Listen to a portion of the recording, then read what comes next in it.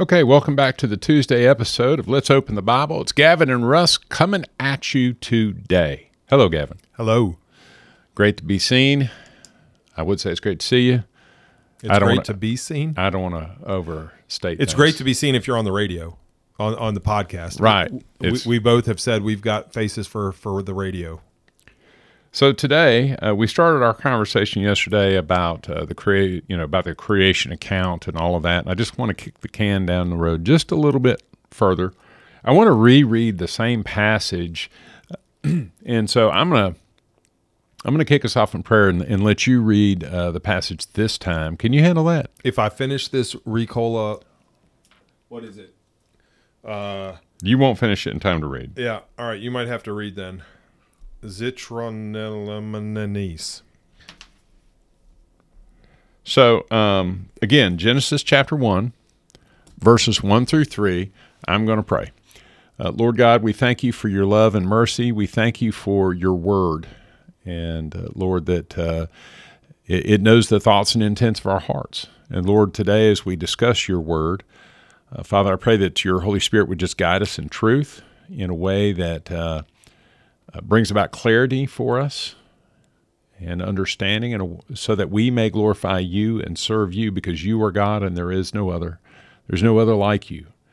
And so, Father, we just want to praise you and glorify you with everything that we do. And we ask this in Christ's name. Amen. Amen. Are you reading? You should read. You should read.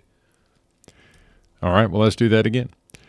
The Bible says, "In the beginning, God created the heavens and the earth. The earth was without form and void, and darkness was on the face of the deep, and the Spirit of God was hovering over the face of the waters." One of the things contained in this, in these three verses, is that God spoke. God created the heavens and the earth, and in verse 3. Verse 3, then God said. And so we see here this idea, it's called ex nihilo, and it means from nothing. I believe that's Latin, from nothing. And the idea is that God literally spoke from nothing. Again, there was, God exists outside of time, space, and matter, and he spoke, and things happened when he spoke. And one of the fascinating connections that I see here is God speaking here in Genesis, and then later in Scripture we learn that God spoke or inspired His Word. And so to me, it's just amazing how the two forms of revelation that we have, natural revelation, and then the revelation of God's Word, happened by God speaking. I just love that. Yeah, well, and I like how John 1:1 in the beginning. So you have Genesis 1:1 in the beginning, Yeah.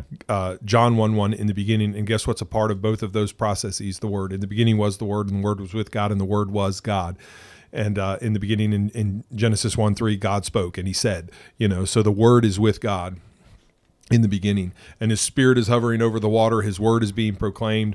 Yeah, it is the recapitulation of the gospel over and over and over again, so that we see Christ clearly in the pages of Scripture, from Genesis 1:1 and John 1:1 until Revelation. Well, you see Jesus, and by the way, on the road to Emmaus, Jesus makes sure that we understand that all of the Old Testament was about him, and we see him everywhere. All right.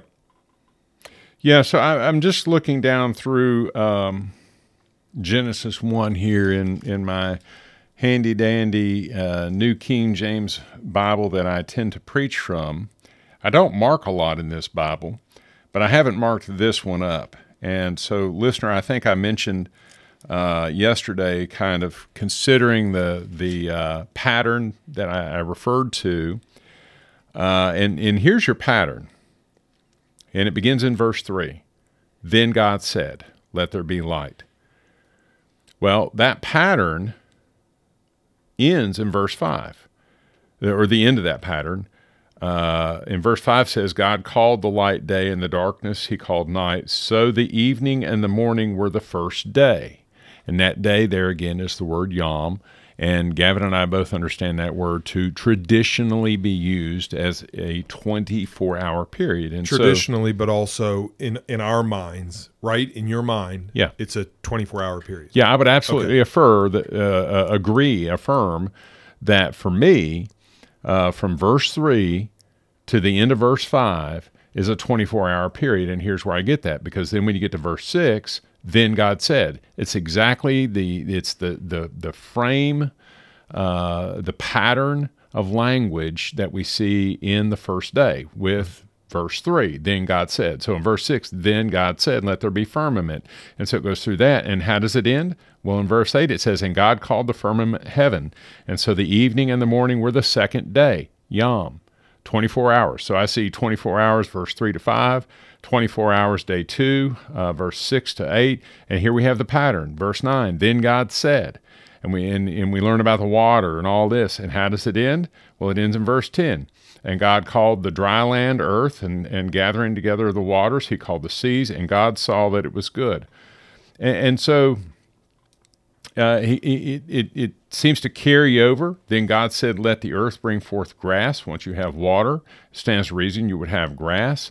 And so apparently, and so verse 13, so the evening and the morning were the third day. And so it looks like day 3 is a little bit different, because you have the then God said pattern that begins in 9 that also happens in verse 11. So he's creating a little more here, it looks like, on day 3, but it ends exactly the same. You have the same exact pattern with yom, and it picks right back up on day 4. Then God said, that's where we have the lights, and and here again, it ends on verse 19 with the same pattern. So the evening and the morning, there were the fourth day. And this goes on for all of these days. Okay, so why is the rhythm important? Well, words matter. Okay. God's word matters supremely, and he has chosen to lay this pattern out specifically. He's saying something very specific. There's a lot of things being said in this creation narrative, but it just seems to me that the pattern is not a coincidence. Okay. That day 1 ends the same way as day 2 and 3 and 4 and 5 and 6, and it begins the same way as day 2, 3, 4, 5, and 6. And to me, that's just an unmistakable pattern, and I think that's where I'm perfectly comfortable with saying, okay, so something different is taking place in verses 1 and 2 than what's taking place afterwards. And that's where I'm comfortable saying is a gap. Now, I reserve the right to be wrong. I have absolutely no problem with the idea that it's a young earth, except that I haven't heard any compelling arguments for how verses 1 and 2 are different from the rest of the pattern of the creation narrative. Yeah, I just don't think there's necessarily a time frame. So if you say, okay, on the there's this creation, and then immediately God is shaping and fashioning and forming, there's nothing that indicates to me that he delayed. And so, yeah, again, there's an allowance that you can be well within orthodoxy. I try to set those boundaries up with the congregation. If you believe this, you are outside of orthodoxy. You are not a Christian if you believe whatever right. that theory is, that idea is. Both of these are well within orthodoxy. In fact, there are other theories and ideas about creation that would fall within orthodoxy, and then you get into places where if you believe that, you're outside of orthodoxy. So if you believe in just evolution from an amoeba, you really have a problem with an Adam and Eve. And if you don't believe there is a singular Adam and Eve, the federal headship of Adam, you will really struggle when you say, okay, how does Jesus redeem people if there is no singular person to redeem, singular family to redeem in his blood? You struggle. So there are things that'll put you outside of orthodoxy in creation, but gap theory is not one of them. Yeah. Young Earth theory, not one of them. Yeah, well, that's good to know. Yeah, I think also that God is a God of order is an important thing that is communicated in these first few verses. There is a rhythm that we see in the seasons. There is a rhythm that we see in day and night And I'm just talking naturally, and by naturally I mean according to God's creation, that is a natural occurrence, that things happen in rhythms and waves, and God is a God of order. It makes sense. I don't know if you've ever done a study. I couldn't recite or recall anything that I read in these studies, but the precision of the earth, the tilt of the axis, the revolution. Oh, it's unbelievable. It's so very specific. Yeah. It is not a chaotic earth. It is a very specific and precise earth that allows life to exist. Yeah, if we were just a fraction of a Right. degree off, it would be uninhabitable. God is precise. And you start reading some of these, what some people consider very boring passages of Scripture in Leviticus or something about the way that the temple worship took place, or the temple was set up and established, and you go, oh, God is precise, and everything is, you said, every word is meaningful. Words have meaning, and especially and particularly God's words are valuable and meaningful, and so these words are communicating a rhythm, and God operates very precisely, specifically, and with a rhythm and pattern, and not chaotically. Yeah, and so I just look at verses 1 and 2 as sort of a preamble. An indeterminate period of time that serves sort of as a preamble to the creation narrative, if you will. That's kind of how I justify things in my mind in this account, that there's something going on there. What exactly, I don't know. Again, and we talked yesterday about how could God have created an old looking earth? Yes, absolutely. He has the ability to do that. I'm not sure that's what he did. Well, I'm not but sure we do know for sure that Adam and Eve were created with age, right? I don't think there's anybody. I've never They heard weren't infants. They weren't infants. I've never heard anybody try to make that. No, in fact, the only argument, the only case I've heard was, or I guess the question was posed, was Adam a real person, and then the other argument was, oh yeah, I've heard that. The herd, was it, did he create a community when God created humans? Did he create humans plural? And so for some of the justification that theologians have that do this, by the way, not all theologians are godly. They've just studied God. That doesn't make them Christian. It makes them educated. And I know some educated fools.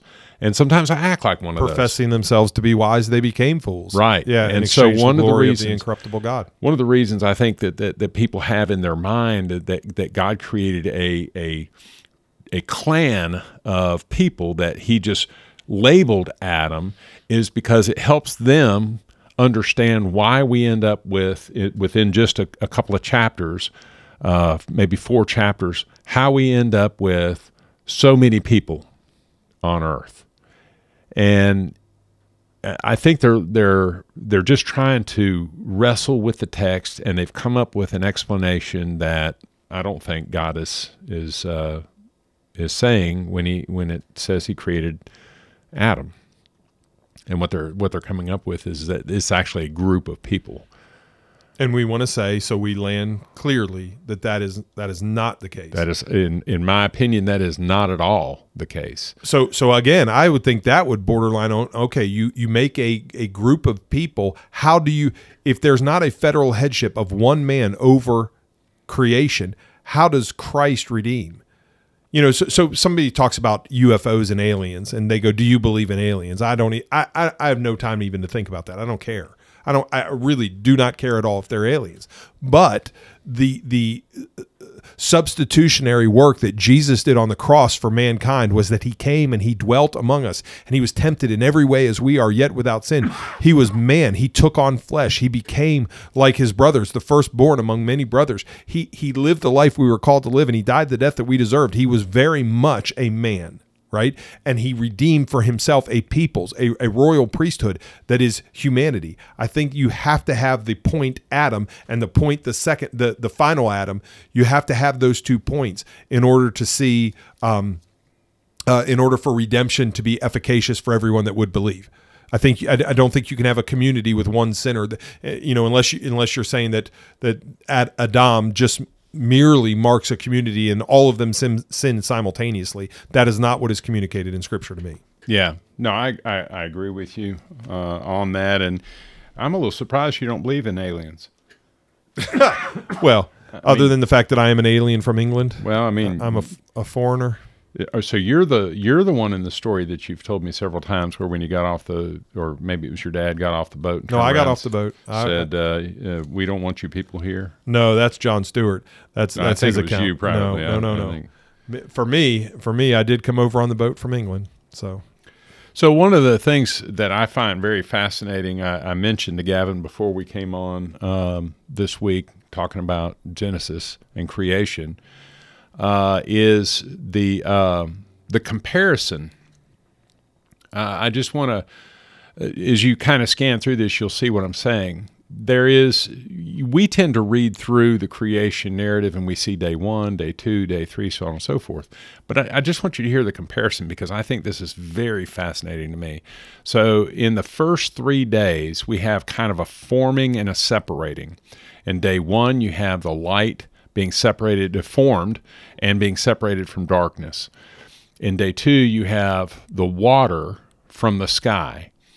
In day 3, you have the water being separated from dry land. So that's day 1, 2, and 3. Well, then in beginning day 4, you have a filling and a void. So day 4 compares very much with day 1. Day 1 was light from darkness. Well, day 4 is light to govern the day and night. Then day 2, you have water from sky. Well, day 5, you have sea animals and birds. So they're filling what was created on day 2. And day 3, you have the water being separated from dry land. And day 6, you have land animals and humans. So it's just, to me, again, God's word is a fascinating thing to behold and to read and to handle, and we want to do those things well and with care and give thought to these things. Maybe you've never given thought to these things. Maybe you don't care about these things. But I think that when God makes certain choices, whether it's choices in this creation narrative or choices of words, I think it's important for us as believers to notice as much of those choices as we can and to try to understand, God is doing something here and he's telling us something here, and we haven't gotten there yet, but I am wanting to draw your attention to the forming and the filling that he has going on there. Why? I love this. Why? Well, I think he's showing us his sovereignty. He's showing us his order to these things. The rhythm that is natural, right? Yeah. So he goes, I think I've heard it said before, I go to prepare a place for you, right? He prepares, he forms it first. He prepares a place for us that where I am, you may be also, right? So that's John 14. He's going to prepare a place for you. And by the way, there's a lake of fire prepared. Yeah. So he's preparing a place, and then they will be filled. That's the pattern. And so are you preparing to fill the place of many mansions or many rooms in his Father's house? There are many rooms or there are many mansions. Are you going to fill that place? Isn't that neat? That forming, he goes to prepare and form, and then he's going to fill it. It will be filled. And then another part of the pattern we haven't talked about here is a pattern that he establishes here in the creation narrative and then commands. The pattern of rest. And in Jesus, in fact, invites us to rest in him. Right, that final rest and to rest in him. One of the things that I keep telling people is that one of the reasons we don't long for heaven is we haven't practiced the rest. We haven't practiced longing for that rest. Yeah. When we were younger, we would long for the weekends. Now we're older, we don't set a day aside to long for. We don't set aside a special day, a day of rest, a day to think about God, so that we practice longing for heaven. And then we wonder why this earth, this life has become the new heaven. And everybody says, oh, I'm not afraid of heaven. I just don't want to go now. You don't understand it then. Paul says, I'd rather depart and be with Christ, for that is far better. But if I'm going to be here, it's to remain in the flesh is more necessary on your account. So again, because we have not practiced this pattern that is laid out in Genesis 1, we don't long for heaven. We don't long for that rest. Yeah. And we can look around us and go, yeah, this world's fallen, but it's better than the alternative, because and I don't mean that. I mean the alternative is better. but it distorts our understanding of why we're here. We think we're here for us because this is the best place. No. Paul reminds us again in 2 Corinthians 5 when he says he would rather be absent from the body and present with the Lord. Like, that's the better place. But there's work to be done. There's good work. This is good stuff to do here. But we have not practiced the Sabbath well enough. And there are many reasons to practice the Sabbath, which you will explain tomorrow, right? Or later. We'll get there. Okay. By the way, I meant to kind of give you a hard time for missing a meeting that took place yesterday. But oh boy. Yeah, shame on you. One of the questions that was asked that was so good, and you don't have to answer this question. I just want you to give a thought to this question. But listener, this question is for you, but from a different perspective. So I'm asking Gavin as a pastor, because as a pastor, we oftentimes are really, really bad about taking time off. I'm talking about legitimately time off, unplugging and taking time off. And so you as a listener, your role, if you're not a pastor, your role is not less important. It's just different. And so this question is different for you than it is for Gavin. For Gavin, the question that was asked yesterday was, when is the next time you're going to take a Sunday off? You don't have to answer that. But listener, think about this. When's the next time, if you're married and have children or whatever your responsibilities are, when have you planned to invest in your relationship with the Lord away from work? When have you planned to invest in the relationships you have with your family, with your children, your spouse? And if you can't come up with a good answer to that question, then you need to think about that question a little harder. And if you haven't set aside time in the future to get alone with God, and to just spend time in His Word, spend time in prayer, man, you know, really just think about that and make those plans. So I want to add a little weight to that, and I want to explain that I'm speaking more to myself than I am to any listener. But I want to say it with some severity. I used to talk about, well, I haven't had a day off in X amount of days, and with great pride and sometimes with some lamentation, oh, you know, woe is me, but with pride. And most men that I know say, oh, I work too hard, I don't need a day off, or I don't take days off, or, you know, oh, I haven't had a day off in 3 years.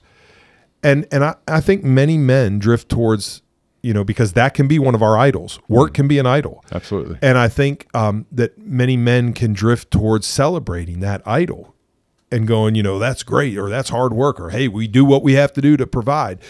It is a neglect of the spiritual for the financial, or for, you know, I don't want to make it just financial, for the material at least. But I've said this, I used to be impressed with people that hadn't taken a day off in 3 weeks, 7 weeks, 90 days, 2 years, 5 years, ever. Now I just think you're disobedient. And that hit me like a ton of bricks. Now you're just disobedient. Yeah. Well, this is probably an opportunity to hit pause for today. Yep. Can we turn them back to the cross, though? Because listen, there is therefore now no condemnation for those who are in Christ Jesus. I don't want to leave you with this, what do I do with this? I haven't taken a day off in 5 years. Just confess and just trust that you have been washed. The death he died to sin once for all. You have been washed. But turn to the cross and then set aside some days of rest. Yeah, absolutely. Well, keep opening your Bible. Keep wrestling with these things. Study to show yourself approved. And you will be greatly blessed. Look forward to catching back up with you tomorrow. Be blessed.